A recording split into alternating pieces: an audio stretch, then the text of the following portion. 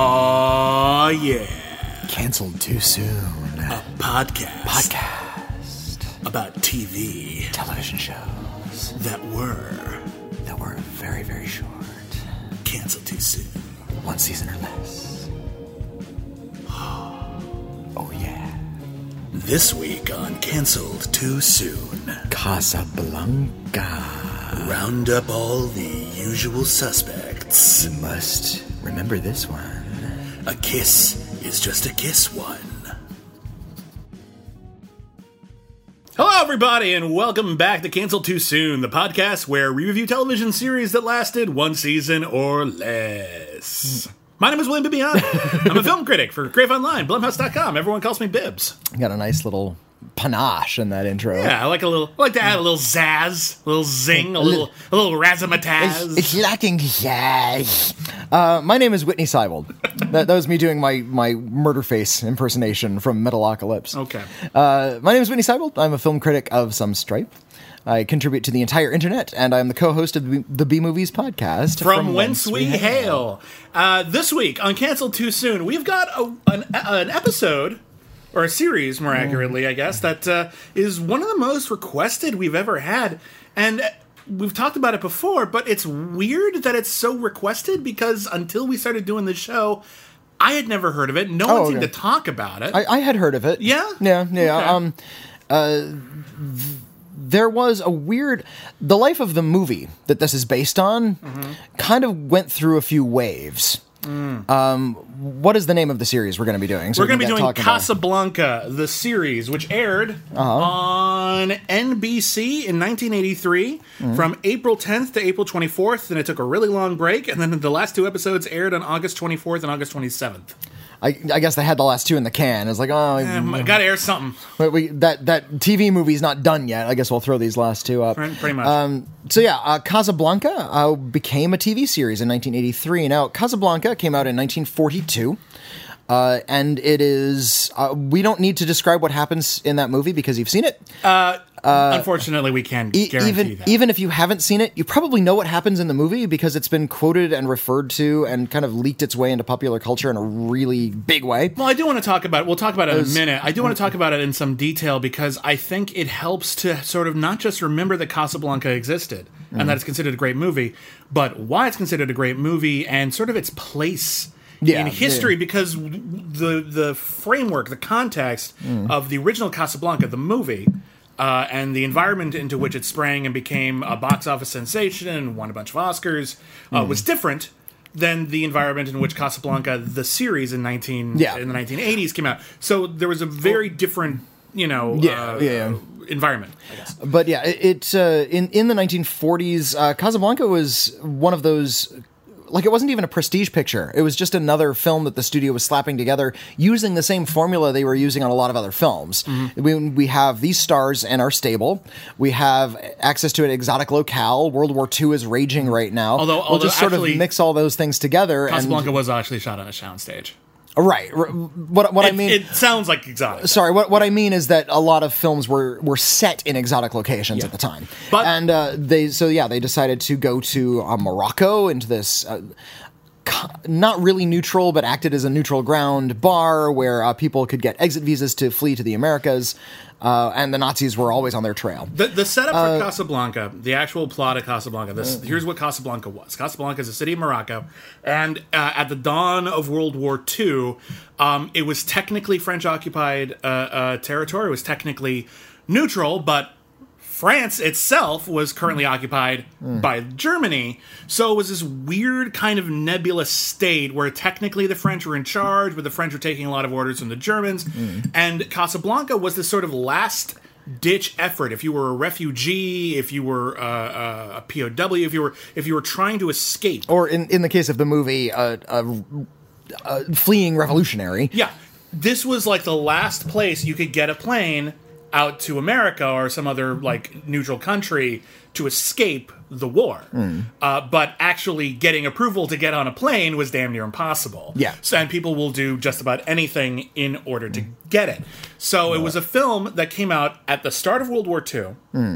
That was, yeah, you're right. In its inception, it wasn't considered to be much of a prestige picture, but it came out at exactly the right time. Well, it came out at a time when exactly... Americans were really getting into the war. They were actually starting to realize that the level to which Americans didn't want to get out there, take in refugees, fight Nazis, get involved in World War II. They didn't want to do it. And then Casablanca came along, and it was about exactly that thing. It's about an American who didn't want to get involved and end up feeling as though he had to, and that was exactly the temperament of the country at the time, and it also happened to be spectacularly well made.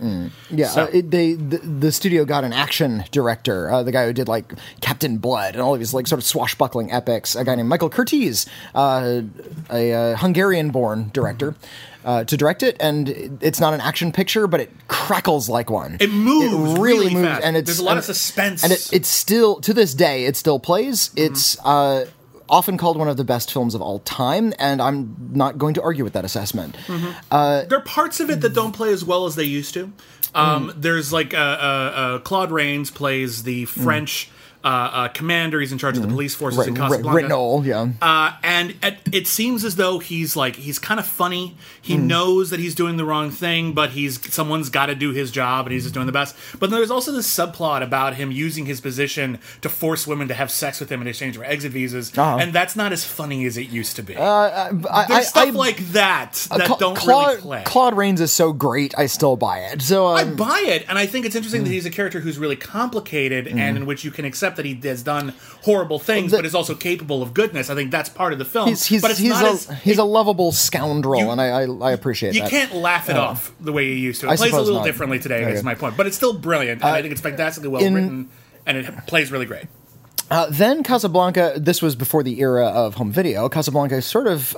It didn't vanish from the consciousness. People still loved it, but it wasn't readily available until the era of maybe Woody Allen, like when he started making Play It Again, Sam, and was taking influences from the French New Wave, and it started to play in repertory houses. So you'll notice a lot of films in sort of like the mid to late 60s made a lot of Casablanca references because it started to sort of infiltrate the consciousness again. Also, you might notice that I think that period in which, it kept playing, people still booked the film. But before like home video, it was a hell of a lot easier to get quotes from movies wrong. So everyone sort of remembered the scene in Casablanca where Ilsa and or Humphrey Bogart says, "Play it again, Sam." Yeah. Actually, I think it's Humphrey Bogart who supposedly said, "Play it again, Sam." All right. And because Ilsa says, "Play it," and then Humphrey Bogart tells her, "No, don't play that." I thought I told you never to play that. What are you doing here? Yeah, and then he decides to play it again. But everyone misheard that line. So there was a whole play/movie called Play It Again, Sam, which told everyone that line is Played Again, Sam, and that's actually not what that is. It's Play It, Sam, play as time goes by. That's a line of dialogue from the movie. Yeah. But it started to play again, but those sort of inconsistencies. Its legend began to build throughout the 1960s as it sort of was working the repertory circuit. This TV series came out in 1983, right at the inception of VHS. So once again, the classics started to breathe again, and they started to become familiar again. It was also a good time. Even though it was embellished by memory, it suddenly was fresh anew. Like people were discovering the movie in a new generation. And the time period in which Casablanca was set, and that sort of backdrop of political intrigue and suspense and tension in World War II was once again becoming rather popular because that was around the same time Raiders of the Lost Ark came out. Yeah. And you'll notice, we'll talk about it a little bit, the makers of this show have seen Raiders of the Lost Ark. The photographer, Emmy winner Joseph Biroc, actually took a lot of cues from the photography in Raiders of the Lost Ark, and a lot of the big adventure films at the time. Into April of 1983 came Casablanca the series, completely recast, of course. Yes. As you would have to. Let's go over the cast of this show. Rick, the Humphrey Bogart role, is played by David Soul. For the star of Starsky and Hutch. You may remember him as Hutch. He was also the star of the TV miniseries Salem's Lot. And he was also on a Cancel Too Soon series produced by the 100 Lives of Blackjack Savage's Stephen J. Cannell called Unsub. which we'll have to try to track down someday. Are you sure it's not UN sub, like a submarine belonging to? No, it's like unsubstantiated. Like that's what it's short for. That's a dumb title. I can see why that got canceled. Hey guys, let's run home and watch Unsub. All right, so Rick, for those of you who are either haven't seen the movie or kind of hazy on it, Rick is an American. Who's hazy on Casablanca? Do you want to assume that everyone has seen everything? No, we need to actually inform people. All right, if this is a bit redundant, fine, we'll burn through as quickly as possible. But if there's anyone out there who needs a primer, we're gonna give it to them. Okay.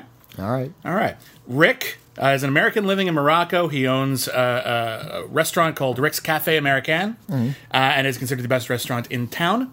And he is constantly being asked to get involved in political intrigue, and he is constantly trying to stay out of it. Yeah. So that's David Soul. Then there's Captain Renault, Louis, who was originally played by Claude Rains. Here he's played by the great Hector Elizondo, who you may recall from every Gary Marshall movie. And other things as well. But yeah, mostly Gary Marshall movies. Is he a good Renault? I would actually argue he kind of is, but we're going to talk about that in some detail. All right. Then there's Ferrari, who was originally played by the great Sidney Greenstreet, who you may remember from The Maltese Falcon, Christmas in Connecticut. He is played here by an actor named Reuven Bar Yotam, who has been in a lot of stuff, but nothing terribly famous in America. His biggest other role here is probably You Don't Mess with the Zohan. But that classic. Ferrari in the film and in the show is the owner of a rival cafe, who is a bit more ingratiated into the criminal underworld than Rick is. Then there is, but make no mistake, Rick's up to some shady stuff. Oh yes, he runs a casino. Oh, he does, which is illegal. But that is just his own thing. He's not getting involved in the revolution. He's not getting involved on the German side of either. Politically, he's trying to stay neutral. Yes. Then there is Sam, originally played by the great Dooley Wilson, who of course sang As Time Goes By. Here he's played by Scatman Crothers. Boy, is that good casting. And he sings As Time Goes By as the TV series opening theme song, and he does a crackerjack job. Scatman Crothers, you recognize him as he was from The Shining. He was also the voice of Hong Kong Phooey, which lasted only one season. We're going to get to it at some point. Oh, we get to do Hong Kong Phooey. Isn't that kind of fun? That's going to be a lot great. of those that are cool. We also get to do the Super Globetrotters. Yeah, we do. One of his other bigger roles, he was in Twilight Zone, the movie, and the Steven Spielberg sentimental segment. He was, pretty cool. He was the role that he was actually cited by Spike Lee as one of the most offensive stereotypes in the Twilight Zone movie. Well, just in Hollywood in general. And this is Spike Lee's term, the magical Negro, the guy who comes in and just the black man who comes in to save the well-to-do white people. He's not wrong about that. I feel kind of bad that Scatman Crothers got singled out. Well, but he's such a nice performer. He was one. I think Bagger Vance was the prime example of that. Bagger Vance is the ultimate example of that. Like the magical Negro. Then there is Carl, who helps run the restaurant with Rick. He was played by the great S.C. Segal, who was who, like many of the cast members of the original Casablanca, were on the run from Germany. They actually fled Germany to America. They were refugees working on Casablanca. S.C. Segal was also Felix in one of my favorite movies, Christmas in Connecticut. And here he's played by Arthur Mallet, who had a lot of small roles in big movies like Hook. Yeah, I recognized him instantly from Hook. He was the crazy Uncle Leslie, I think. Who lost his marbles. Yeah. And then there's Halloween. He was the cemetery keeper in Halloween. Who's like, those kids in there messing with the thing. They took Judith Meyer's headstone. He also was the voice of Mr. Ages in Secret of Nim. Oh, no kidding. So that's kind of fun. All right. Then there's Sasha, originally played by Leonid Kinsky, a Russian character, played here by a baby-faced Ray Liotta. And, his third credit ever. I don't know why he's considered, why he gets top billing in this. He's in the credits. He has nothing to do. Nothing to do. We only saw 5 episodes. It only lasted 5 episodes. But I don't see, A, what they were going to do with the character, or B, why they had the character at all.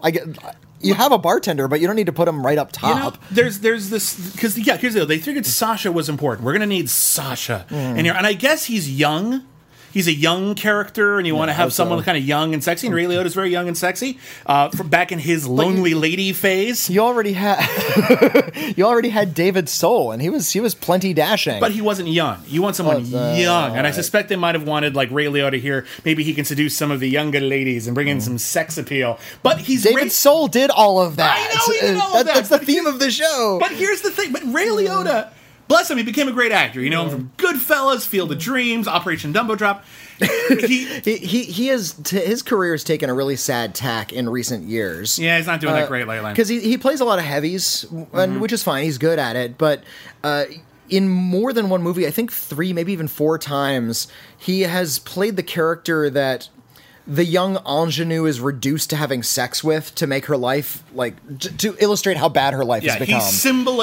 Having sex with Ray Liotta in certain movies symbolizes your life has gone wrong. Yeah, that's not good. There's the Hot Young Immigrant movie where the hot young immigrant had to sleep with Ray Liotta. There was the one where Ray Liotta got a lap dance from his daughter. You know, there's all these. There's In the Name of the King and Dungeon Siege Tale, which opens with a close up of Ray Liotta making out with Lily Sobieski. Yeah, and that's like the first shot. And that's meant to illustrate, I think, how bad life has gotten for Lily Sobieski. Yeah, she retired. In many layers from there. The industry I don't know if that's a coincidence or not. Strangely enough, she retired. But Ray Liotta in this show, like, there's always like a plot going on. Like Rick isn't getting involved with trying to talk people out of joining the revolution or trying to get people out of his bar before things happen. And Ray Liotta just comes in, "Hey guys, what you doing?" And everyone's just like, "Not fucking now, Ray Liotta." And Ray Liotta's like, "Oh, okay." Like he always looks like he doesn't know what he's supposed to be doing. Shut the fuck up, Donnie. Yeah, it's something you didn't mention. The series Casablanca takes place 1 year before the events of Casablanca, the movie. Yeah. Every episode begins with September 1941. Now, I'm not sure if the series was going to go on for like multiple seasons. If it would have to get out of September. It has to get out of September eventually. Even if it took, even if it took like 8 years to complete the series, if it all would have taken place in 1941, that's an eventful year. Because the whole point of Casablanca is about this cynic who has a few strikes of hidden righteousness, but is mostly just a cynic and a drunk, who, in encountering his old love, finds it within himself to care again, more or less. That's basically. He has a line in the movie. Rick has a line in the movie, "I stick my neck out for nobody," and everyone sort of takes that to mean that he's entirely involved in his own self-interest. And what you realize over the course of the film is he will only stick his neck out for nobodies. People who have nothing, he'll stick his neck out for them, but only a little bit and only as much as he has to. Yeah, I think it's Reynald who bags him early in the movie, says, you fought in this. You fight on all these lost causes. We're looking over your papers, over your records. Yeah, in World War I, you were always on the losing side of wars. So we understand that he doesn't like bullies and he has a soft spot for underdogs. That's as much as we get to know about Rick, and it's not until after his rigmarole with his reunification with Ilsa that he learns to sort of soften and be a little bit more righteous again. This is a series that takes place before the events of Casablanca, but he's already sort of like this detective / freedom fighter character. Yeah, who is sticking his neck out all the time for people, mostly for hot chicks. Here's the problem with this show, and we'll talk about it. We'll talk about the episodes in a second, but basically, here's the problem with the show. When you think about, how are you going to do Casablanca, the series? Well, it's all there. The setting is great. The setting is my point. Is the great setting. For adventure, for action, for intrigue, for crime. There's so much you can do in this hotbed of revolution and oppression and fear. But there's also like people from all over the world. And who are coming in constantly. If you've seen the movie Star Wars from 1977, this is little sci-fi flick. There was a cantina in there, the Mos Eisley Cantina. It was full of all these little these weird creatures from all over the place. That was Casablanca. They took that from Casablanca. Yeah. So that it's that. It's this weirdo bar in the middle of this politically tumultuous setting, but it's a great place to set a series. It's not a bad idea. It's not a bad idea, but when you make it all about Rick, you're absolutely right. This is part of the problem, is that they've got to leave Rick in place so that eventually the events of Casablanca will happen and he won't be completely changed. But you can't have Rick not getting involved ever.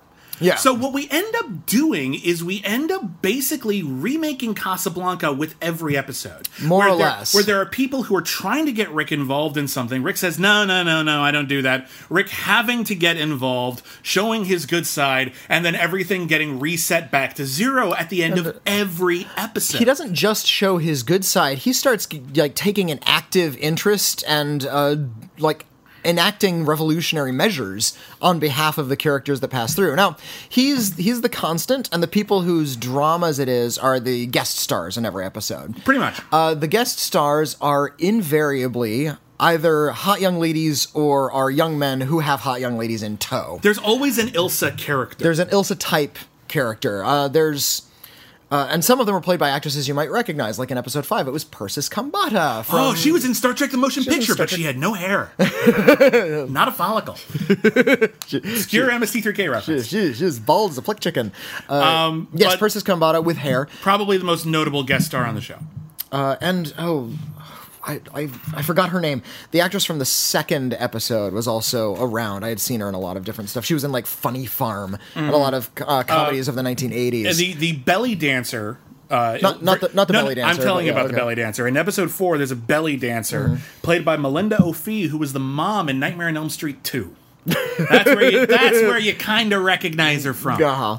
That's the one. But Ilsa, because we really didn't talk about it, Ilsa is like this character that Rick knew when he was younger and more idealistic, and then she dumped him for reasons then unknown. And just sort of left him high and dry. Yeah, and that's what made him cynical. So he's constantly encountering people throughout the series who remind him of Ilsa and set him on the journey the movie sets him on before the movie. Here's what I kind of wish they had done already, and we'll talk more about each individual episode.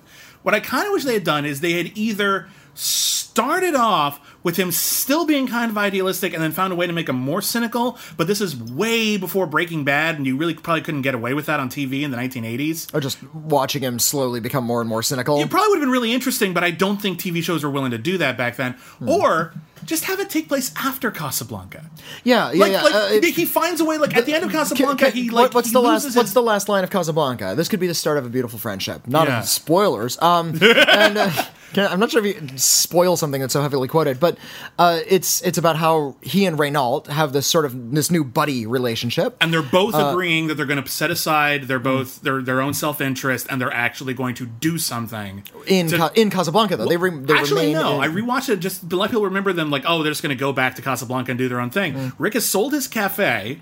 That's right. He has murdered a prominent German officer. Renault is helping him cover up, and Renault is going to help them go join the resistance somewhere else in Africa. Okay. So they were leaving. But here's the deal. The prequel of Casablanca plays pretty fast and loose with the continuity anyway, because in the beginning of Casablanca, the movie, is it Corporal Strasser? No, Major Strasser. Major Strasser is the Conrad Veidt character. Yeah, he's like the main German antagonist in the movie. We see at the beginning of the movie him arriving in Casablanca for the first time. He is one of the main characters in the show. So already they're not hewing too closely. So this takes place in between that scene where he first lands and the next scene in Casablanca. The entire series a whole year crammed into that little edit.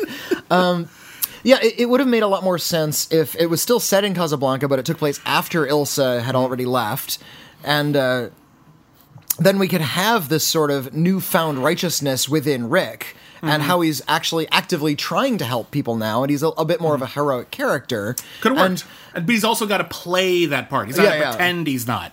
It would have worked fine. There's a lot more intrigue there, and he actually has the French police on his side now, and there's a lot more intrigue. After Casablanca, when we have it before, it just seems incongruous, especially given the fact that he has a new love interest every single episode. I know, it's ridiculous. This guy gets around like Captain Kirk does. A woman appears in front of him. She says, "I need your help." He says, "Well, you know what can cure you is my magical body." Actual quote from the show. No, that's not a quote. Well, it's James Bond syndrome. You know, it will turn you. I see you're evil. You know, what will turn you good? A little bit of loving, little bit of Bond sexing. My magical Bond wiener will transform you. All right, you're done. You're done now. I can keep going. No, you're done. You're good. My point is, they come to him desperate, and invariably he gets to smooch on these hot ladies that come through. Pretty much. At least one episode calls him on it, and we'll talk about that in a minute. Which I do appreciate. And each one of these ladies, 80s spectacular. It takes place in 1941, and it looks like the costumers and the makeup designers did nothing to make them look authentically 1940s at all. They're like Kate Capshaw in Temple of Doom in terms of their authenticity. Temple of Doom, and actually a good prequel, at least in terms of the character. Because remember in Raiders of the Lost Ark, he's all about these things belong in museums and all these kind of deals. And in Temple of Doom, he's a soldier of fortune. Yeah, he's actually all about the money in that one, and it's all about his journey, Indiana Jones' journey, to actually believing in like the supernatural and things, but also to having people, but also not only helping people, but having more respect for antiquity in general. So that actually was a good version of this. Casablanca the series, not so much. The first episode of Casablanca the series is "Who Am I Killing?", which is a great title for an episode. That's a great name for anything. That's a Raymond Chandler novel. Like, that's a good one. It is directed by Ralph Sinensky, who directed 2 episodes of the series. He was his other biggest credit is he did a lot of Star Trek episodes, like original Star Trek episodes. This one is probably more than any other, pretty much just Casablanca the movie.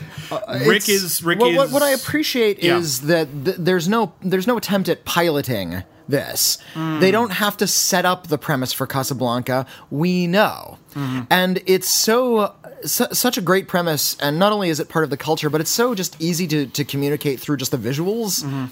That we don't need this sort of strained origin story as to how Rick came to get the cafe or what the situation is. They don't explain any of that.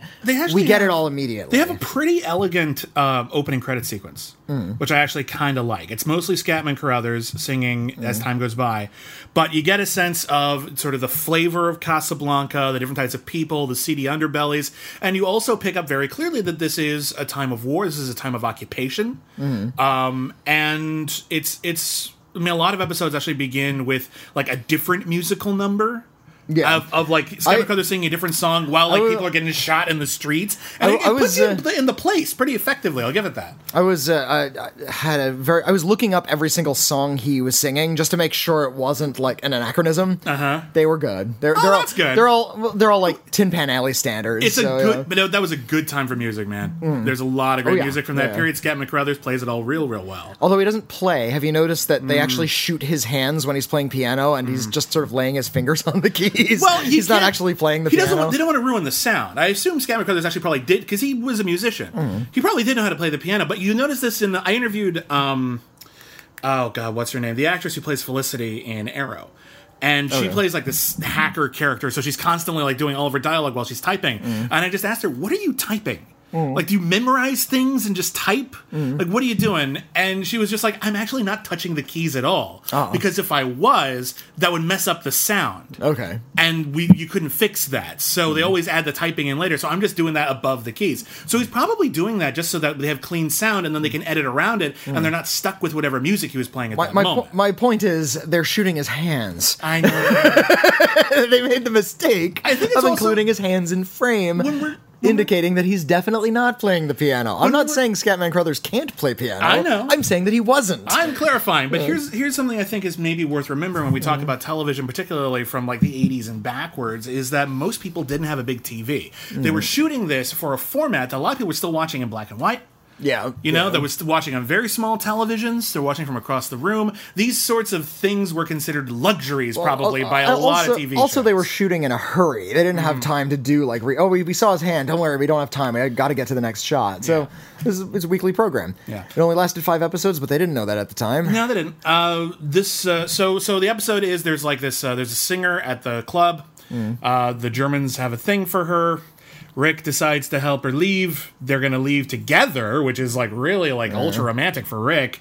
And then she gets killed and he goes back to the bar. That's the whole episode. Like, there's really not much going on. No, there's a subplot with medical supplies as well. They're going to smuggle. They're not only going to leave, they're going to smuggle some medical supplies out. And that's it. That's kind of it. And in fact, that's the reason she gets killed in the end, is that they took some time to load medical supplies onto a plane, and they took so much time doing that she got machine gunned. Yeah, and it's kind of tragic. And honestly, I'll say this: as I said, this isn't like the 100 Lives of Blackjack Savage where every scene is insane. Like it's actually just kind of straightforward.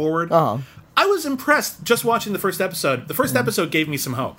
I'm like, okay, you know what?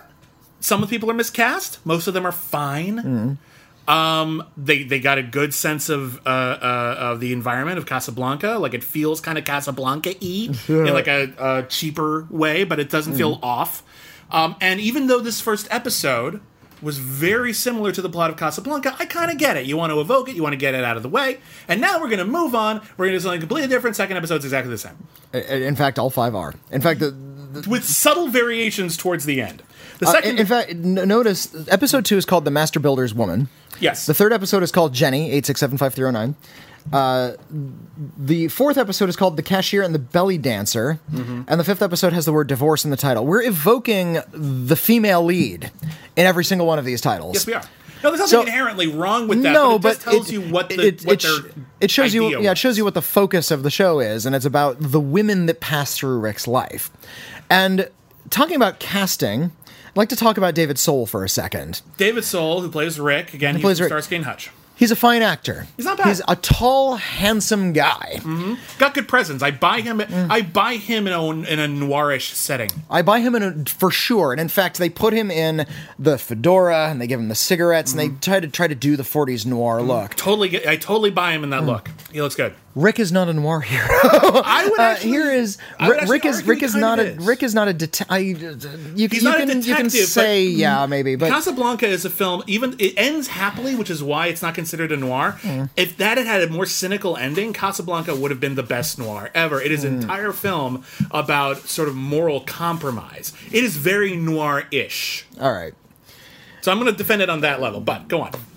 They also dress him like in an Indiana Jones coat in one episode, if you remember. 2 episodes. They give him that sort of like that weathered leather jacket, and he has the hat on. He looks like Indiana Jones. He looks like he wandered in off the wrong set. Like he was just Harrison Ford's double in a shot somewhere, and they forgot to change his clothes because he's back on the Casablanca set. It looks ridiculous. David Soul's presence and his costuming and the way they shot him and the way he presents himself gives us a hero type, somebody who is supremely confident, a man of action.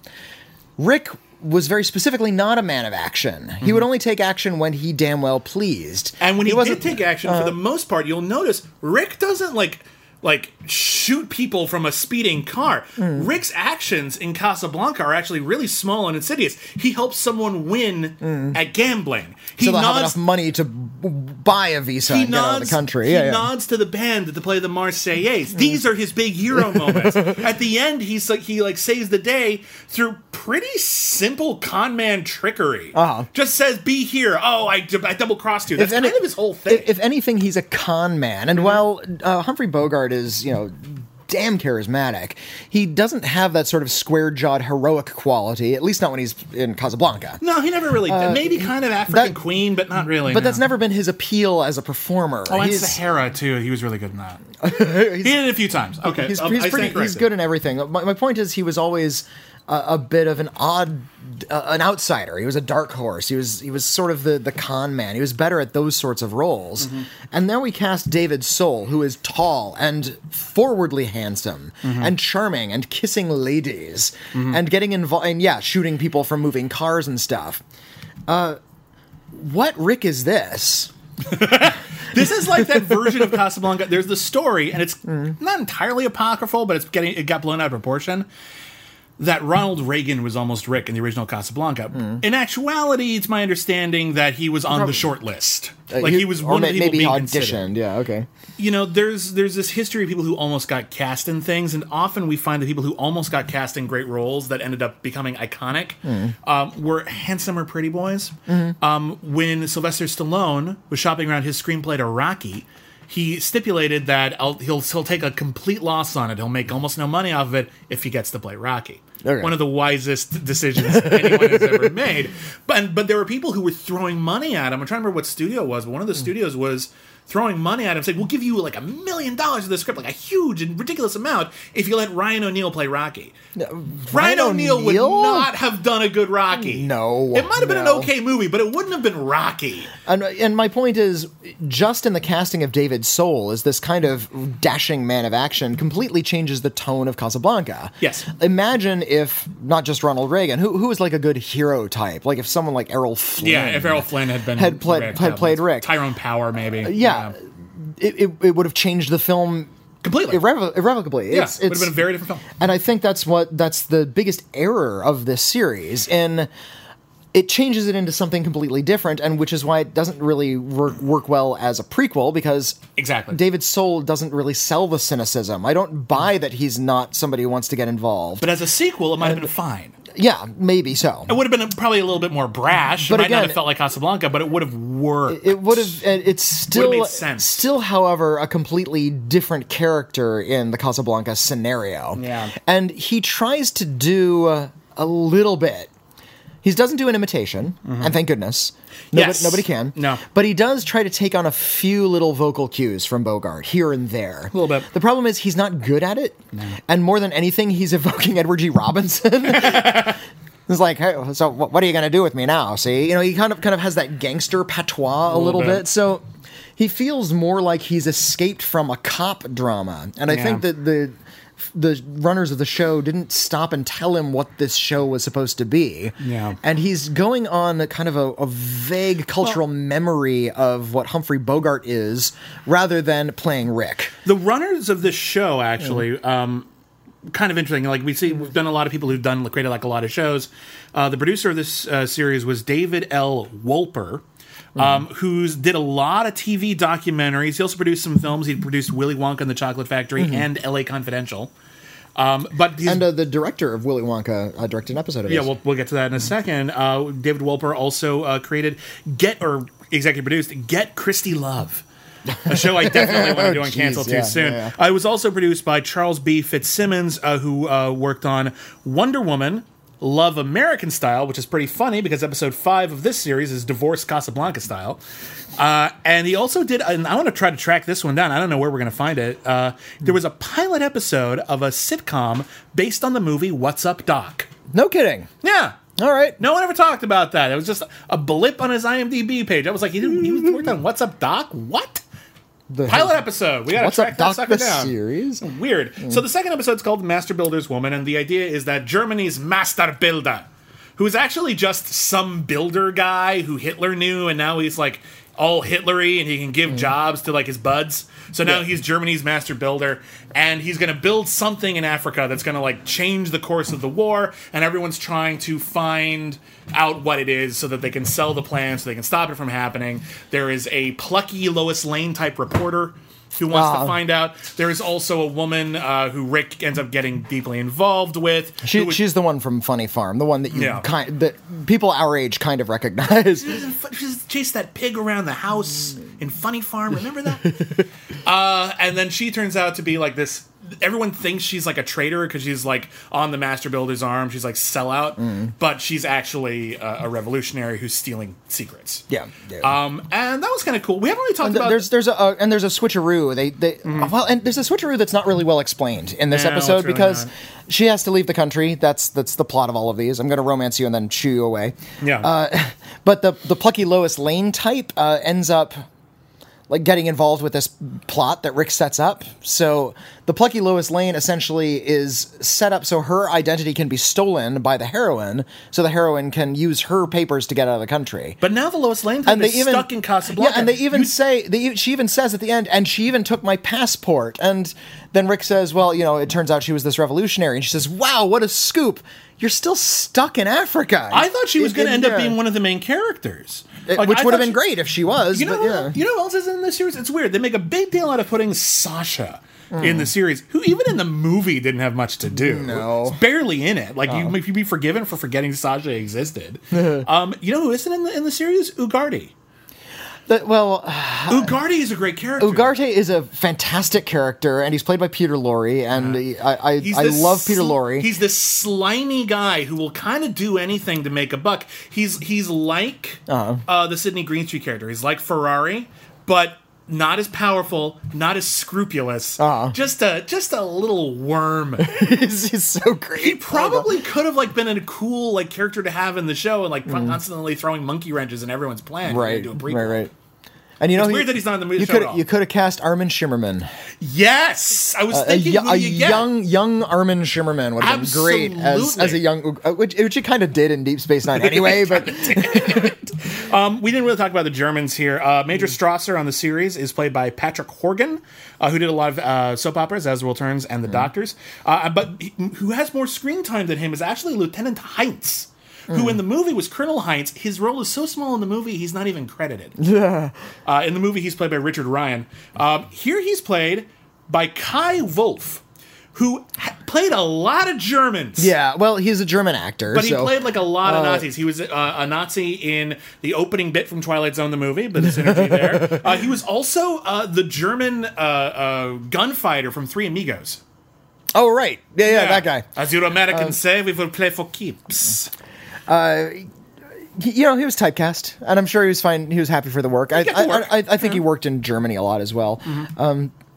I appreciate that there were various bad guys. It would have gotten really tiresome if there was just one bad guy who was constantly breathing down Rick's collar the entire time. It becomes comical if you do that too much. It becomes like Hogan's Heroes, right? Where you can't take the bad guy seriously anymore. Exactly. Yeah. So that he had lieutenants and that there were other Nazis constantly around and that they were a genuine threat. I appreciate that. They were always made dupes of. They always lost, but they genuinely needed to be looked at as a genuine threat. Yeah, or to put another example, if you remember Mighty Morphin Power Rangers, you can't beat Rita Repulsa, 100 times without saying, well, who cares anymore? So you got to bring in Lord Zed. Then Zed's got to marry Rita Repulsa. And they team up, and then they still can't do it. And then you got to introduce new bad guys over and over again. Ivan Ooze. After a while, you get a little tired of it, and you want to kill yourself. But we got to move on. That show came out when I was in high school. It's well past my time. I was in junior high, and it was well past my time. All right, episode 3. Episode 3 is probably the weirdest episode. Even though they're all kind of the same episode, this one is... This isn't the one with the tunnel. No, that's the belly dancer one. No, that's belly dancer. That one's okay. But, episode 3 is the Vertigo episode. That's right. So... That's right. This is the one. Yeah. So this one's directed by Mel Stewart, who also directed Willy Wonka and the Chocolate Factory, and it is about Rick meeting up with a woman who we're told basically looks exactly like Ilsa, but she doesn't really. They never say Ilsa's name, do they? They do.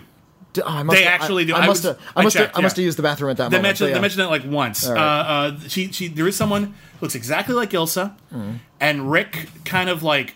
She's like working as a prostitute. She doesn't, but she does. Yeah, we're told she does. She's really spunky. Yeah, she wears like a towel through a big portion of the episode. Mm-hmm. Remember when the knotted towel over the head was considered like the sexiest thing in movies? I remember seeing that a lot. No one thought it was sexy. Movies in the 1980s. It was a thing people did. It was not sexy ever. No, not in real life, but movies treated it like it was. No. Like this was the height of eroticism for women, was tying the knot around your wet hair following a shower.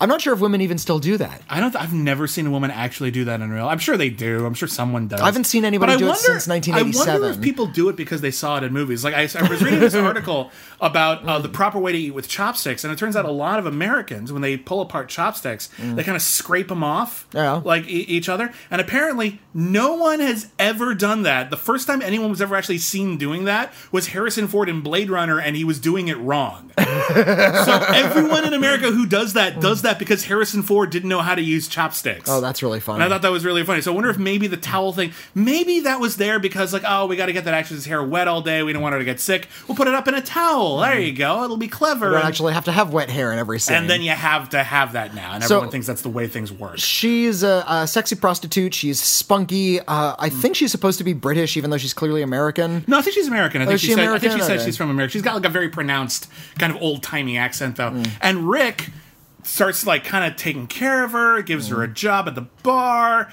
starts dressing her, and then when Sam kind of takes Rick aside and said, "You're being really creepy. You're dressing her exactly like Ilsa. You're treating her like Ilsa. She doesn't know what you're doing. She thinks here's this guy who finally like doesn't treat me like a piece of meat. Like she's not like ashamed that she's a prostitute. She's proud of it, but it's kind of nice that there's someone who treats her like a person. Yeah. Turns out he's doing it without even telling her or paying her, and so she's pissed, and she has every right to be. And then she gets mad at him, and he realizes how creepy he's being. And then half the episode, for no reason, all of a sudden he's dressed like Indiana Jones, and they just this just all of a sudden this happens, and it's this was awkward. this was 83. It was only when was Raiders? It was 81, right? 81 or 82, I think. So, I'm gonna look it up just so we can be clear. Yeah, it was either 81 or 82. It was after Raiders, but before Temple of Doom. And just Indiana Jones had sort of leaked into the consciousness. Raiders was 81.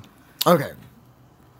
And yeah, it was shot and clearly influenced by Raiders of the Lost Ark more than any one thing beyond Casablanca. Sure. And so I understand the impulse to dress him that way and have him sort of fill that role is not appropriate. No, don't do that. Not no, for a second. That's stupid. You can't do that. That's like, I don't know, that's like having like, oh yeah, I got this TV show and it's set in Europe in like the 1890s. Oh, okay. Halfway through episode 3, can the protagonist just suddenly be dressed like Dracula? No, that's a stupid thing to do. But Dracula was a big hit like 2 years ago. No. Can we put some velociraptors in it? Yeah, no, you can't. No. That's stupid. We're making Godzilla. Can we put velociraptors in it? Anyway, she leaves, Rick helps her, and he redeems himself. Ha ha ha ha ha, it's a Casablanca. Bada bing, bada boom, as they say. Yeah, the next episode was The Cashier and the Belly Dancer. This one's kind of fun. This had a premise I liked, because the belly dancer, who we'd actually seen in a previous episode, I think it was the same actress. Well, she's in the credits, so I think it's easy to think she's in every episode. I think she was in the first one as well. I think we actually saw a shot of her beyond the credits. Okay. But yeah, she's a belly dancer with fantastic 1941 breast implants. little anachronism. 80s big hair. I wouldn't bring it up, except the camera loves staring right down her cleavage. Yeah, it's there's pretty like several shots where they're just really looking. But anyway, she's the belly dancer at Ferrari's club, and Ferrari's like got a really popular club now, specifically because of her. She is in fact attracting so many customers. Rick is worried that his cafe isn't doing as well. I like that premise, that the cafe's success is now a plot element. Mm-hmm. He tries to get her back, get her to work for Rick, for him. I'm not putting sentences together very well. You're fine. He tries hiring her away from Ferrari, but she doesn't want to go, and he doesn't know why. And eventually we learn that it's because her dressing room at Ferrari's is hiding the entrance to a tunnel. Uh-huh. And there are some revolutionaries trying to burrow into the bank next door so they can steal Nazi gold and fund the revolution. The old small-time crooks gambit. Which is great. It's a great plot. I love the way they shoot the gold. Clearly they didn't have real gold or anything that looked like real gold. They just painted stuff yellow. They bathed it in like a yellow spot lamp. Not even gold, not even glittery, just yellow. It looks like the yellow brick road got disassembled, put in a room, and they're trying to steal those props from Wizard of Oz. The other subplot going on here, and this actually creates like a good bit of suspense, is that one of the revolutionaries who's helping her steal this gold is a newlywed who can't tell his wife what he's doing. She thinks he's having an affair with the belly dancer, and she is going to Reno to actually, like, I want my husband arrested. He's cheating on me. He hit me, like all this stuff. Like, she's mad because she thinks her husband's cheating on her, and he's definitely being duplicitous. You totally get it.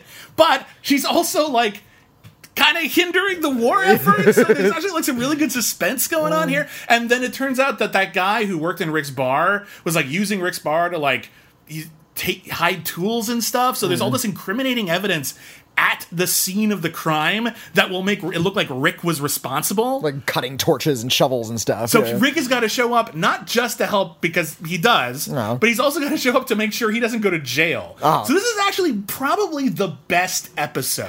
It's got a little bit of suspense, it's got some fun. In terms of like the plotting, and I like the characters, there's a lot of energy. The belly dancer was kind of obnoxious. I don't buy anyone really being that enamored of her. She's a little too standoffish and mean. Yeah, and like she's so obviously a shyster that you don't buy anyone buying it. Right. So yeah. And do you find personal question for you? Does belly dancing do it for you? No, I grew up around belly dancers, so they're really like there's not a lot of like this objective, oh, look at how sexy they are. Like a belly dancer There was a restaurant in Pasadena called Burger Continental. Okay. And it was a continental restaurant, very Greek, very Middle Eastern. And every Sunday they had belly dancers. And they were great. They were good friends of the family. One of them was my brother's math tutor in high school. One of those ladies. So, like, I look at belly dancers like friends. Okay. And I just like, oh, you can do that with your belly. Well, That's neat. Like, there's nothing erotic about it for me, but I have a very personal connection to it from when I was a little kid. I'm growing up, I'm never sure how erotic it was meant to be. I mean, the ladies are showing off their midsektions. There's a lot of skin on display. And at the time, there wasn't a lot of bare skin in women's fashion, so just in principle, there was going to be some eroticism. Whenever I encountered it, it was always presented as just this sort of exotic form of dance. Just something that certain women could do, and it was really kind of fascinating. I saw a TV special about a woman who could fold $1 in half with her stomach. Okay, that's pretty cool. That's pretty cool. But that's pretty cool. That's cool, but that doesn't like get me going. You know, it's like that whole tying a knot in a cherry stem kind of deal. I'm like, I don't. That's really thin. Like, I don't know what I'm supposed to. What are you going to do with that's neat, I guess. But cool. Is that a come on? Yeah. How am I supposed to? What's that going to do? I'm not sure exactly how like sexy belly dancing was supposed to be seen as in the 40s or in the 80s. I think it was supposed to be seen as quite sexy. All right. I think so. You ever see Sheltering Sky? There's like this sort of the exoticism alone. All right. Is inherently the idea is anyway more erotic than the attractiveness of the people from our own culture. So it's supposed to be like, woo! Look at how the Madama Butterfly thing. Exactly. So yeah, that episode's pretty good. And then the last episode, Divorce Casablanca style, is the one where they try to tackle Muslim marriage, and you're just sort of like, oh, are we going here? You know what? They gotta try to do something. So they didn't do it. It's not as bad as I thought it would be, but it's not great. It's in Morocco. There's a lot of Muslims about, so they have to address that, and I think that it's nice that they did so early in the series. At least that they tried to. Yeah. They got Persis Khambatta, Indian actress, to play the Moroccan, and this one kind of put me to sleep a little bit. It's not a very good episode, but here's the plot of the episode. So at the beginning of the episode, there are a bunch of Muslim men in Rick's cafe. And one of their wives comes in, and they're having some sort of marital dispute. Full burqa, yeah. Full burqa, and he says, then the rule is if he says, I divorce you 3 times, they're divorced. So he says it, and now she kind of blames Rick for everything. She's kind of like protesting the bar, like outside, and keeping people from coming in. Still in full burqa. Yeah, still fully covered. And then he finally like says, "Okay, look, I feel bad. I didn't mean to get involved. I apologize if I'm the one who pushed this over the edge. Maybe you could self-sustain yourself and like get a job. I could loan you some money, get you off the ground. Be a modern woman." And she's it's like, the 40s. Be a modern woman. And she's just like, well, no, that isn't done. But finally, she says, okay. Takes off her burqa. She's Persis Khambatta. She's gorgeous. And she it's like she has a power suit on underneath, essentially. I guess that's what she needed the money for, to get a new wardrobe. And she's got the shoulder pads and everything. She looks fabulous. And she decides to become a guide in Casablanca. Turns out she's rather a good guide. She knows her way around. Yeah, but everyone like literally like spits on her, like slaps her whenever she's around, and so there's an issue of oppression, certainly an issue of women's rights. We're kind of going okay. It's not too bad. Rick's a little too much of a know-it-all, a little too much of a hero in the situation, but okay. Well, it's not so bad. Unfortunately, he also adopts that sort of the attitude of the modern audience rather than the attitude of somebody from 1941. Yeah. So it's that weird thing where the modern audience gets to have that avatar of somebody who's open-minded. He's open-minded, but he's also a bit condescending. And then it's hard to do though, because if he's condescending in a 1940s way, he's being authentic, but that would alienate a modern audience. It's true. It's if really he's difficult. Authentic to the 1980s audience, it's going to feel inauthentic to the theme of the show. They're kind of damned if you do, damned if you don't. Maybe it's not the best idea for a plot. In a period piece like this, anyway. Persis Khambatta's character is told by the Germans that as someone who is a guide, we tell all of our guides to give us constant updates on what the visitors to Casablanca are saying. Are they saying anything seditious? Anything that might sound like they're trying to plot against the German Empire? And they keep asking her for information on Rick because she's seen around with Rick. And it's actually kind of cool. She goes to Sasha and Carl and Sam and says, "What can I say about Rick that looks bad but is actually nothing?" So they have this conversation, and then it turns out something that she turns out he's into feet. Yeah, like no, he goes down to like every Friday he goes down to the docks at 5 a.m. Oh wow, that does sound suspicious. What's he doing? Spying fish. Yeah, he owns a restaurant. It sounds suspicious, but it's fine. Like and it'll be great. But then towards the end, she's like, "Oh yeah, I just told him that he goes to this one hotel," and Carl's like, "That's the last thing you should have told him. There are guns at that hotel. Rick is trying to." Well, and that's the thing. Rick knows about these guns all of a sudden. Rick is not a gun runner. Well, he's not, but he was actually like, there was an old general that Rick used to work with back when he was involved in the army, who's no longer, like, he's shell-shocked or had a head injury or something. He's not altogether there anymore, and people are using his apartment to store guns because it's like this perfect front. And Rick finds out about it because he's been like sort of like every once in a while visiting the guy, slipping him some cash. Rick finds out about it. It's like, get these out of here. What the hell is the matter with you? But before they can do, Persis Khambatta tells the Germans about that apartment. The Germans are going to go find it. Rick's got to get the guns out. It's a bit of a mess. Meanwhile, Persis Khambatta and Carl are like kidnapped by the Muslims because she's being accused of being an adulteress, because when he said I divorced you three times, the third time he kind of waffled a bit and used different terminology, and now it's like, well, shit, maybe you're the jerk. And Persis Khambatta's like, I'm what? Huh? And then she agrees to like be executed if Rick gets out okay, and you're just going like, what is happening? What's going on? The threat of execution is kind of what makes this seem all that tasteless, because it's for a while it seems like the happy ending is it's okay, she got executed and Rick got out all right, and they end up going on a bit, giving it a happier ending. But, like, for a while, it just seemed like we're supposed to be fine with that, and it's really kind of sour. Yeah, and it's one of those things where, like, if you remember, they had to change a lyric in Aladdin, the Disney animated film. They cut off your ear if they don't like your face. They changed that lyric because they didn't want to portray Arabs in such a negative light, as it turns out. Well, they were fine with portraying them in a somewhat negative light, but that was the line, apparently, with that line. You can't say that line. And there's this weird sort of cultural perception on ignorant white Americans' part that this is what the Muslim world is like. It's just horrible animals, and that sort of caters to that. This sort of complete ignorance. And it's really uncomfortable. It's pretty uncomfortable. It's really uncomfortable. It's not quite as bad or as ignorant as I thought it would be, but it's also lame and bad. Yeah. It's not good. And that's it. That was the last episode. Didn't continue. It did win an Emmy for Best Cinematography. I was nominated for another one for Production Design. I wanted to mention the guy who won the Emmy. His name is Joseph Biroc. You've seen his name because he photographed everything. He did It's a Wonderful Life. Oh, wow. He did, his career goes back to the 20s. Yeah, wow. He did a lot of like B pictures. He did like photograph like films that showed up on Mystery Science Theater here and there. He did like the Twonky. That's awesome. I have the Twonky. He did 13 Ghosts. Oh, the William Castle movie. Oh, wow, that guy's awesome. Yeah, he did Kitten with a Whip, Hush Hush Sweet Charlotte, Flight of the Phoenix, a lot of Aldrich movies. That's amazing. Yeah.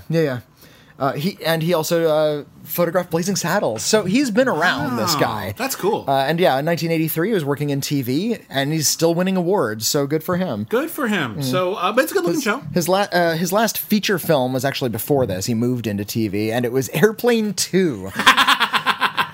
He did the first Airplane. He also photographed Airplane 2, the sequel. That's a great career. Holy shit. That's fantastic. This guy has a great career, and he won an Emmy for this series. Yeah. This little thing that only lasted 5 episodes, but he's still doing great work on it. Good for him. So yeah, look him up because he's done so many great things. So, where would Casablanca have gone if it had lasted longer? Like, what does the show need? Well, I'm not really sure because it can only last 1 year diegetically before it runs into the events of Casablanca. So would it have had to compress all of its time to before the events of Casablanca, the movie, or would it have to have started retelling Casablanca, recasting Ilsa, have an entire season devoted to an expanded version of the movie Casablanca? You know, nowadays that could work. That's what they did on Hannibal when they finally caught up to Red Dragon. They actually did Red Dragon for like half a season, and it was phenomenal. I don't know if this series could have pulled Well, it off. I mean, but that's a format that could work.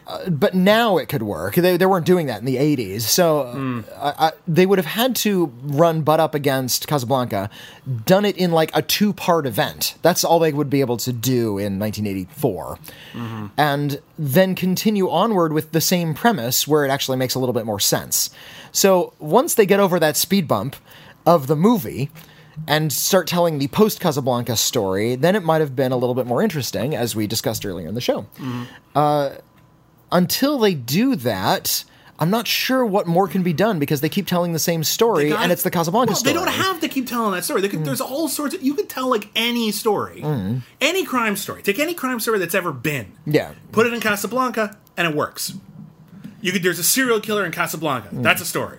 There's I don't know, there's a Body Heat femme fatale story of like Carl marries someone and she's gonna kill him. And, like, you could do that. That's a Casablanca. Like any crime story you could tell in Casablanca, and you can add a little World War II element to it. Sam is drafted by the Nazis to play at Nazi USO shows, and he has to get involved in the conspiracy. That'd be exciting, broad, right? But that's not bad. Yeah, sure. Yeah, you can work with that. Yeah, sure. Like there's a lot of stuff you could do. It's weird if you just take this idea. We're going to do a story set in Casablanca, and we're going to have some of the characters of Casablanca in it, and we're going to do that. The possibilities are kind of limitless, actually, and they limited themselves so much in 5 episodes that you start wondering how they could have ever gotten out of it. Well, there's again, anything you could have done. They needed to get out of this notion, and this was still going around everywhere in television, that your lead male character also has to be a ladies' man. This goes back to Captain Kirk. This goes up to Magnum P.I. This is, all of these dashing heroes that need to have a new love interest every episode. Well, people want to see them as like the sort of someone to look up to. Yeah, someone we can live vicariously through. Yeah, there you go. That's what I mean. And I think they needed to abandon that for the show to grow a little bit. David Soul's a handsome dude. He's a charming guy, and I buy that he can, charm all of these young women who are coming into his life.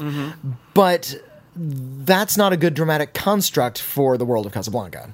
Yeah.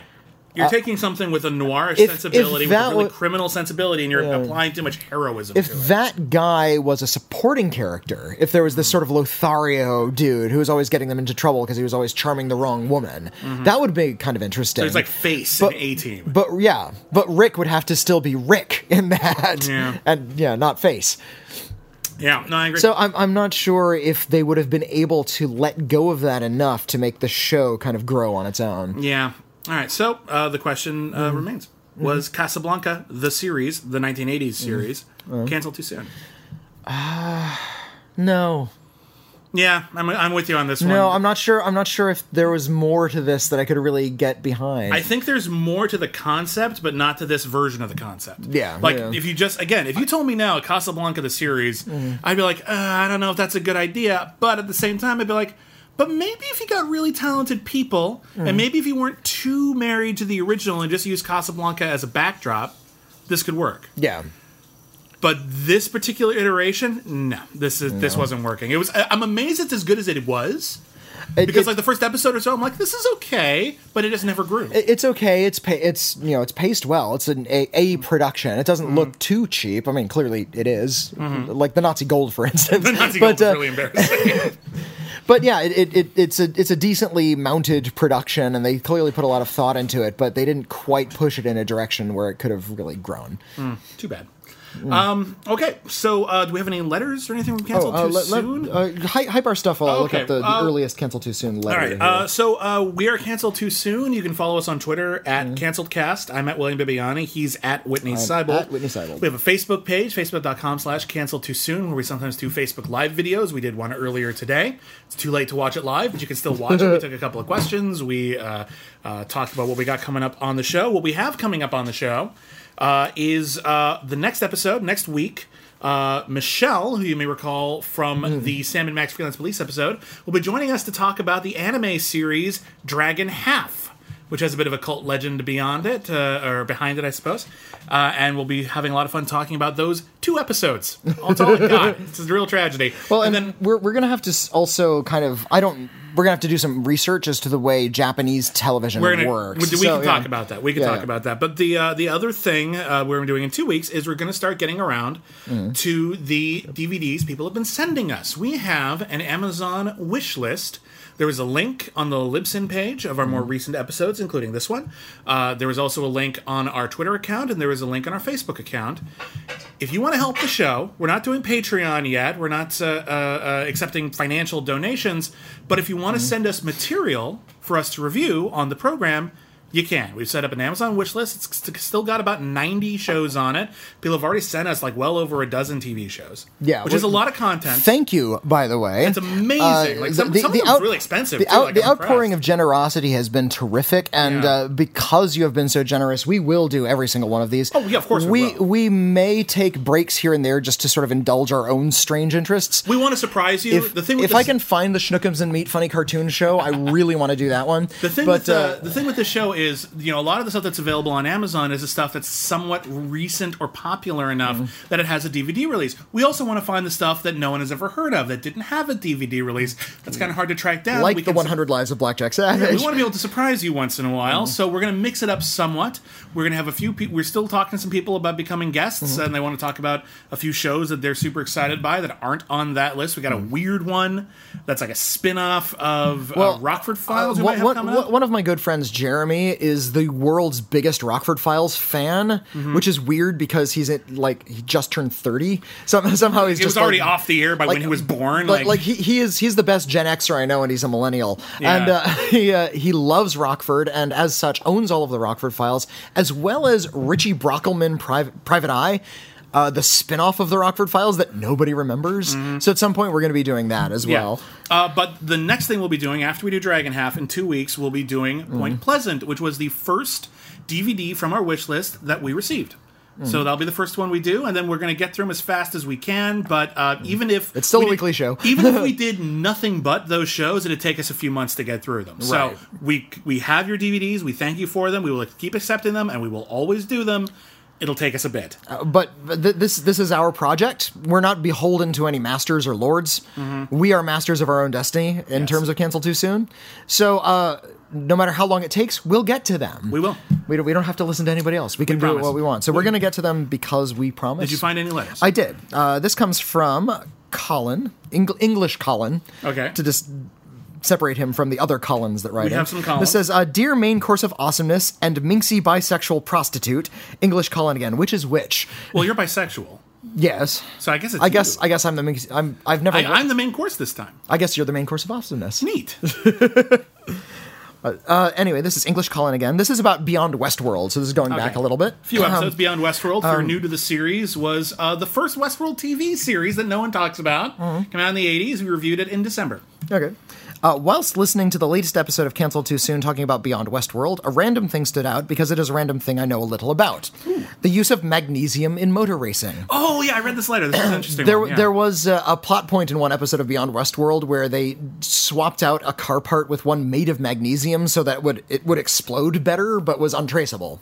And we weren't sure if they made car parts out of magnesium. We weren't sure if that was an actually effective way to blow up a car. We weren't sure if that would work. Well, as it turns out, one of our listeners knows. Okay. Over the years, magnesium has been used to make motor racing chassis because it is very light.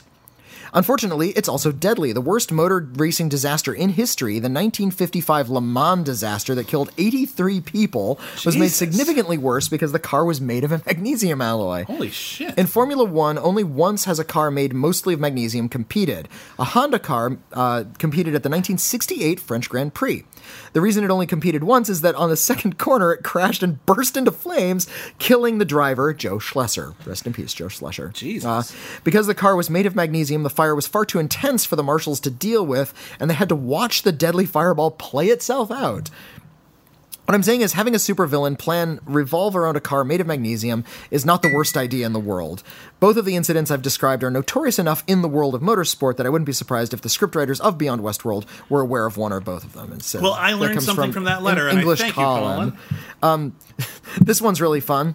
It comes from Sean Gifford. It's 3 words. It says, "Please do cavemen." Caveman is on our list. Yeah, Caveman is one of our most requested shows. Caveman is one of our most. We will get to requested Caveman shows. sooner than later. It's not their next couple of shows. No, but no, we've heard the cries for Caveman. We're definitely going to do Caveman. Caveman, if you don't know what it was the short-lived sitcom starring Nick Kroll, who has since become more famous. About unfrozen cavemen from Geico commercials. Yes. That was an actual based on thing. the It's one of the most commercials. embarrassing bits in TV history. We're going to have to get to it soon. Trent H. writes in, hey, CTS crew. I like that. We're the CTS crew. I like it. I'll try to make this short and sweet. Recently heard about you guys thanks to This Is Rad, the podcast, and I'm great enjoying the show. podcast. Yeah, they talked us up on their podcast, so really cool of thank them. you, This Is Rad, Thanks for again. mentioning us. You guys mentioned that you kind of wanted some vague, obscure stuff in past episodes to try to hunt down, so here goes. Okay. When I was a kid, I remember catching what I can only assume was now a pilot episode disguised as a made-for-TV movie. It was about the same time and channel that aired Hercules and Xena. I recall that the company putting out a lot of sci-fi and fantasy shows, but when I look at the wiki, I didn't see anything that could be this thing. Best as I can describe it, it was about an actor who played a space hero on TV during the days of Ovaltine. I recall they did a fake spot on the show. But then he gets mistaken for a real hero by aliens, pretty much the same plot as Galaxy Quest. I want to say the main character was buff, but that's all I can vaguely remember, so happy hunting! Keep up the great show. Trent H. P.S. I'm glad to see you guys do cartoons as well. You should do a month of Saturday morning blasts from the past. That's something That's not a bad I would really idea, like to do, yeah. I don't know that one offhand. I'm going to look into it. Space hero. Yeah. Well, I will look into that. I assume you said that's from the 90s? He said it was From around the time of Hercules and Xena? the Hercules and Xena Probably era. 90s. Okay, I'll look into that. I'll see what I can find. That sounds vaguely familiar. Doesn't it? Yeah. Joshua Nelson writes in. This is a bit of a long one. Hi, Bibbs and Whitney. First of all, I want to commend you both on two fantastic podcasts that fill my ears with thoughtful and insightful joy each week in our increasingly upside-down world. Your in-depth analysis and sound of true friendship are a joy to all of us aching for some nuance and reflective riffing in our film criticism each week. I'd like to suggest the late MTV series The Max from 1995 as an addition to Cancel Too Soon canon, as I feel it's magical in its own right and pioneered/innovated so many animation methods that still permeate our 2D animation world today. The Max, I think, counts as a miniseries. Here's why I'm going to say maybe it doesn't, because the Max doesn't get to the end of the comic book. It's true. The Max could have continued at least to the end of the Max comic book, which lasted about being half again as long. The cartoon came up with kind of a button that wasn't in the comic. Otherwise, it was really, really faithful, even visually. Like it took a lot of directly off of the page. That's one of my favorite comics. It's one of the ones I'm super familiar with. The Max is absolutely brilliant. And He says, we probably did. I think we could do the Max. There was some talk about doing more of the Max, and it never coalesced. from what I understand, they only ever signed on to do the number of episodes they did. But that doesn't mean there we'll look wasn't into like it. They only sign on to make as many episodes as you make, and then they ask you to make more. If they don't, you're canceled. I think they didn't intend for it to go on any further. Even the makers, going in, they say we're going to do X number of episodes and stop.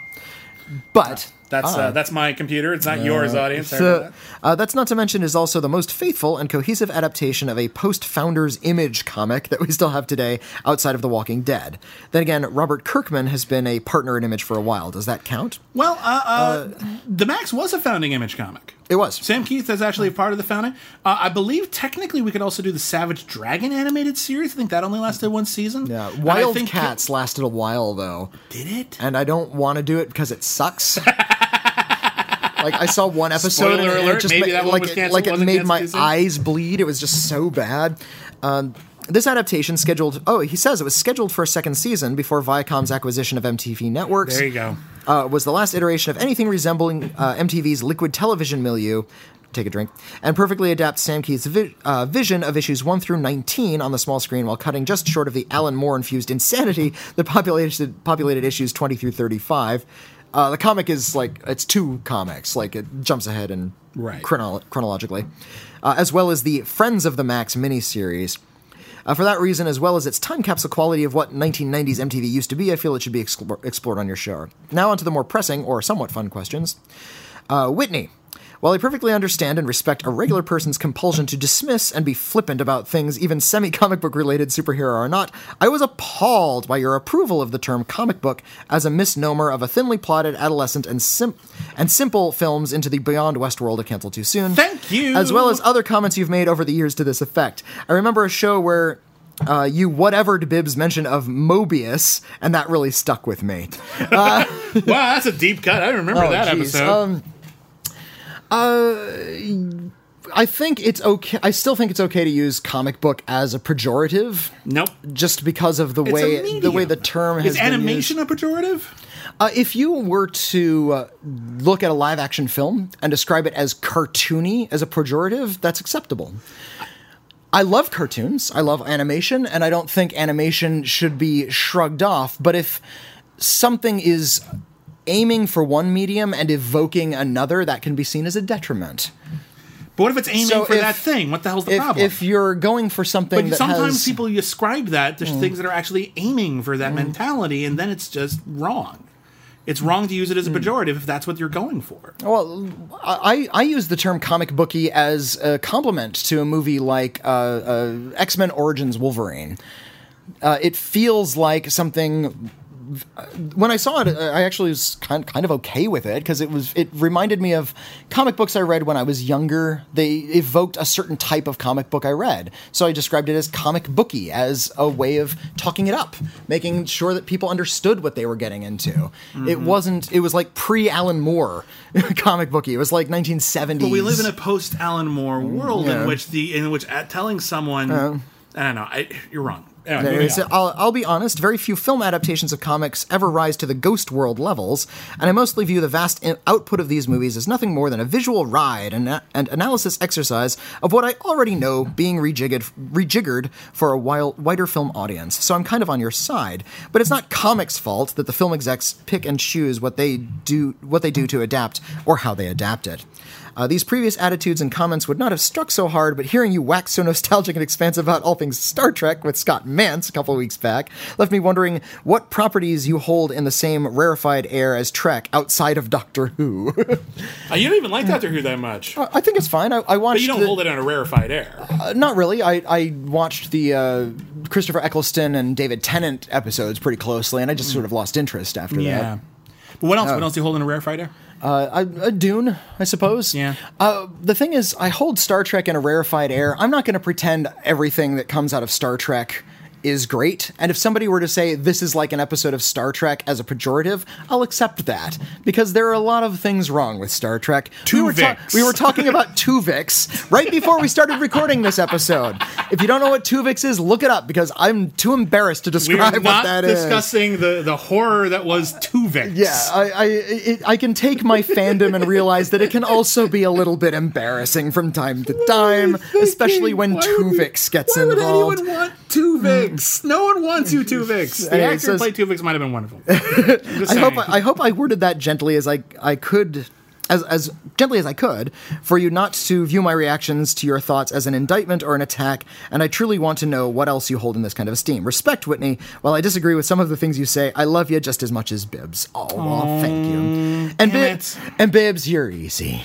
Oh, you're the likable one. Thanks. I just want to know that your top 5 comics, what your top 5 comics at this moment are, be they graphic novels you read in the past or continuing series you happen to be reading. Geez, that was long, and I feel a second commendation is in order just for reading this on the air, should you be so kind. You two men, I truly love the sound, but what can I say? I'm a long-time listener and a first-time emailer, and I wanted to make this one count. With respect and a whole lot of love, Josh. I am not reading as many comics as I used to, but I can recommend a few things I've discovered relatively recently. Giant Days, written by John Allison, is one of the most wonderfully written comics I've read in a long time, maybe ever. It's just a story of 3 girls who are living together. They're in college, and you think you've seen that story, but you haven't heard it the way it's been done like this. It's just really wonderfully told. I'm also a big fan of everything that's going on with Squirrel Girl. Squirrel, you know it's true. It's just, there's good stuff. And also what Kate Leth and the various artists working on Patsy Walker, aka Hellcat. I know her from Hellstorm. Yeah, and you may also know her from the more recent Netflix Marvel series Jessica Jones. That comic gave me so much joy. Like I read an issue of that comic in like June, and I swear to God, and part of it might have been that I was just starting Paxil, but I was so euphoric. I was euphoric after reading that. It just made me so happy. Like, it was just really wonderful. I'm loving Lumberjanes. I'm really behind on it, but I love what I've read. So I don't know. That's 5. I think it's 4. All right. Maybe. Sabrina the Teenage Witch. It's really too slow to come out, but it's surprisingly creepy right now. Like it's like Nice. disturbing and like got cannibalism and like it's perverse rituals in the woods. Like it's really neat. It sounds like they're going for Buffy the Vampire Slayer. Oh no, they're going way darker than Buffy the Vampire wow, Slayer. okay. Like it's great. It's like this is like if Sabrina the Teenage Witch is what happened like 400 years after Robert Eggers' The Witch. Like that's what Sabrina the Teenage Witch is right now. It's really cool. Nice. It's really Nice. cool. So I'm really digging those. I recently picked up a compendium of Inkle, the comic book made by Alejandro Jodorowsky and Mobius. Oh, Mobius! yeah. You owe us an apology. Mobius is great, isn't? Mobius, I never badmouth Mobius. I just scoff at you for bringing him up. There you go. I'm not making fun of Mobius. I'm making fun of you. We can do one more letter if we have one Okay. readily available. If not, we will move on. We have one real short one. Okay, let's do a real short one. This comes from Sam. He says, I just wanted to say you scoffed at my nickname Wheezy for Whitney, Okay. but on the Rubicon episode, you're wheezing. Oh, And he says, it sounds like God herself vindicated my suggestion. Feel better, Sam. There you go. I feel better now, that's thank you. fair enough. Fair enough. Touche. All right, so if you want to write in to the show, we have one email address for both podcasts. Mm-hmm. It's bmoviespodcast@gmail.com. That's bmoviespodcast, all one word. Mm-hmm. Please put cancel too soon in the title so we can differentiate and make sure we read yours on the right show. We will always take suggestions. We have a lot of suggestions. We have hundreds of suggestions. People are sending us stuff to review. But even if we've received the suggestion before, we do pay attention to how many suggestions we get. And so if we get a ton of suggestions for one particular thing, we're more likely to do it soon. Well, like we said, Caveman is high on our list because so many people are suggesting I will it. get the Caveman first half of this year, if not sooner. So don't worry about that. We'll get to your Caveman. We'll get to your precious Caveman. But next week we will have Dragon Half. Michelle will be joining us again and share her anime expertise. We will also have Point Pleasant in 2 weeks, and I'm very excited for that one. I've always wanted to watch that show, and I finally have an excuse. Isn't that great? So again, we're on Twitter at CanceledCast. I'm at William Bibiani. I'm at Whitney Seibold. And we're at Facebook.com/canceled too soon. Thank you very, very much for listening. We'll see you next week. That's a wrap, folks. We'll see you next season.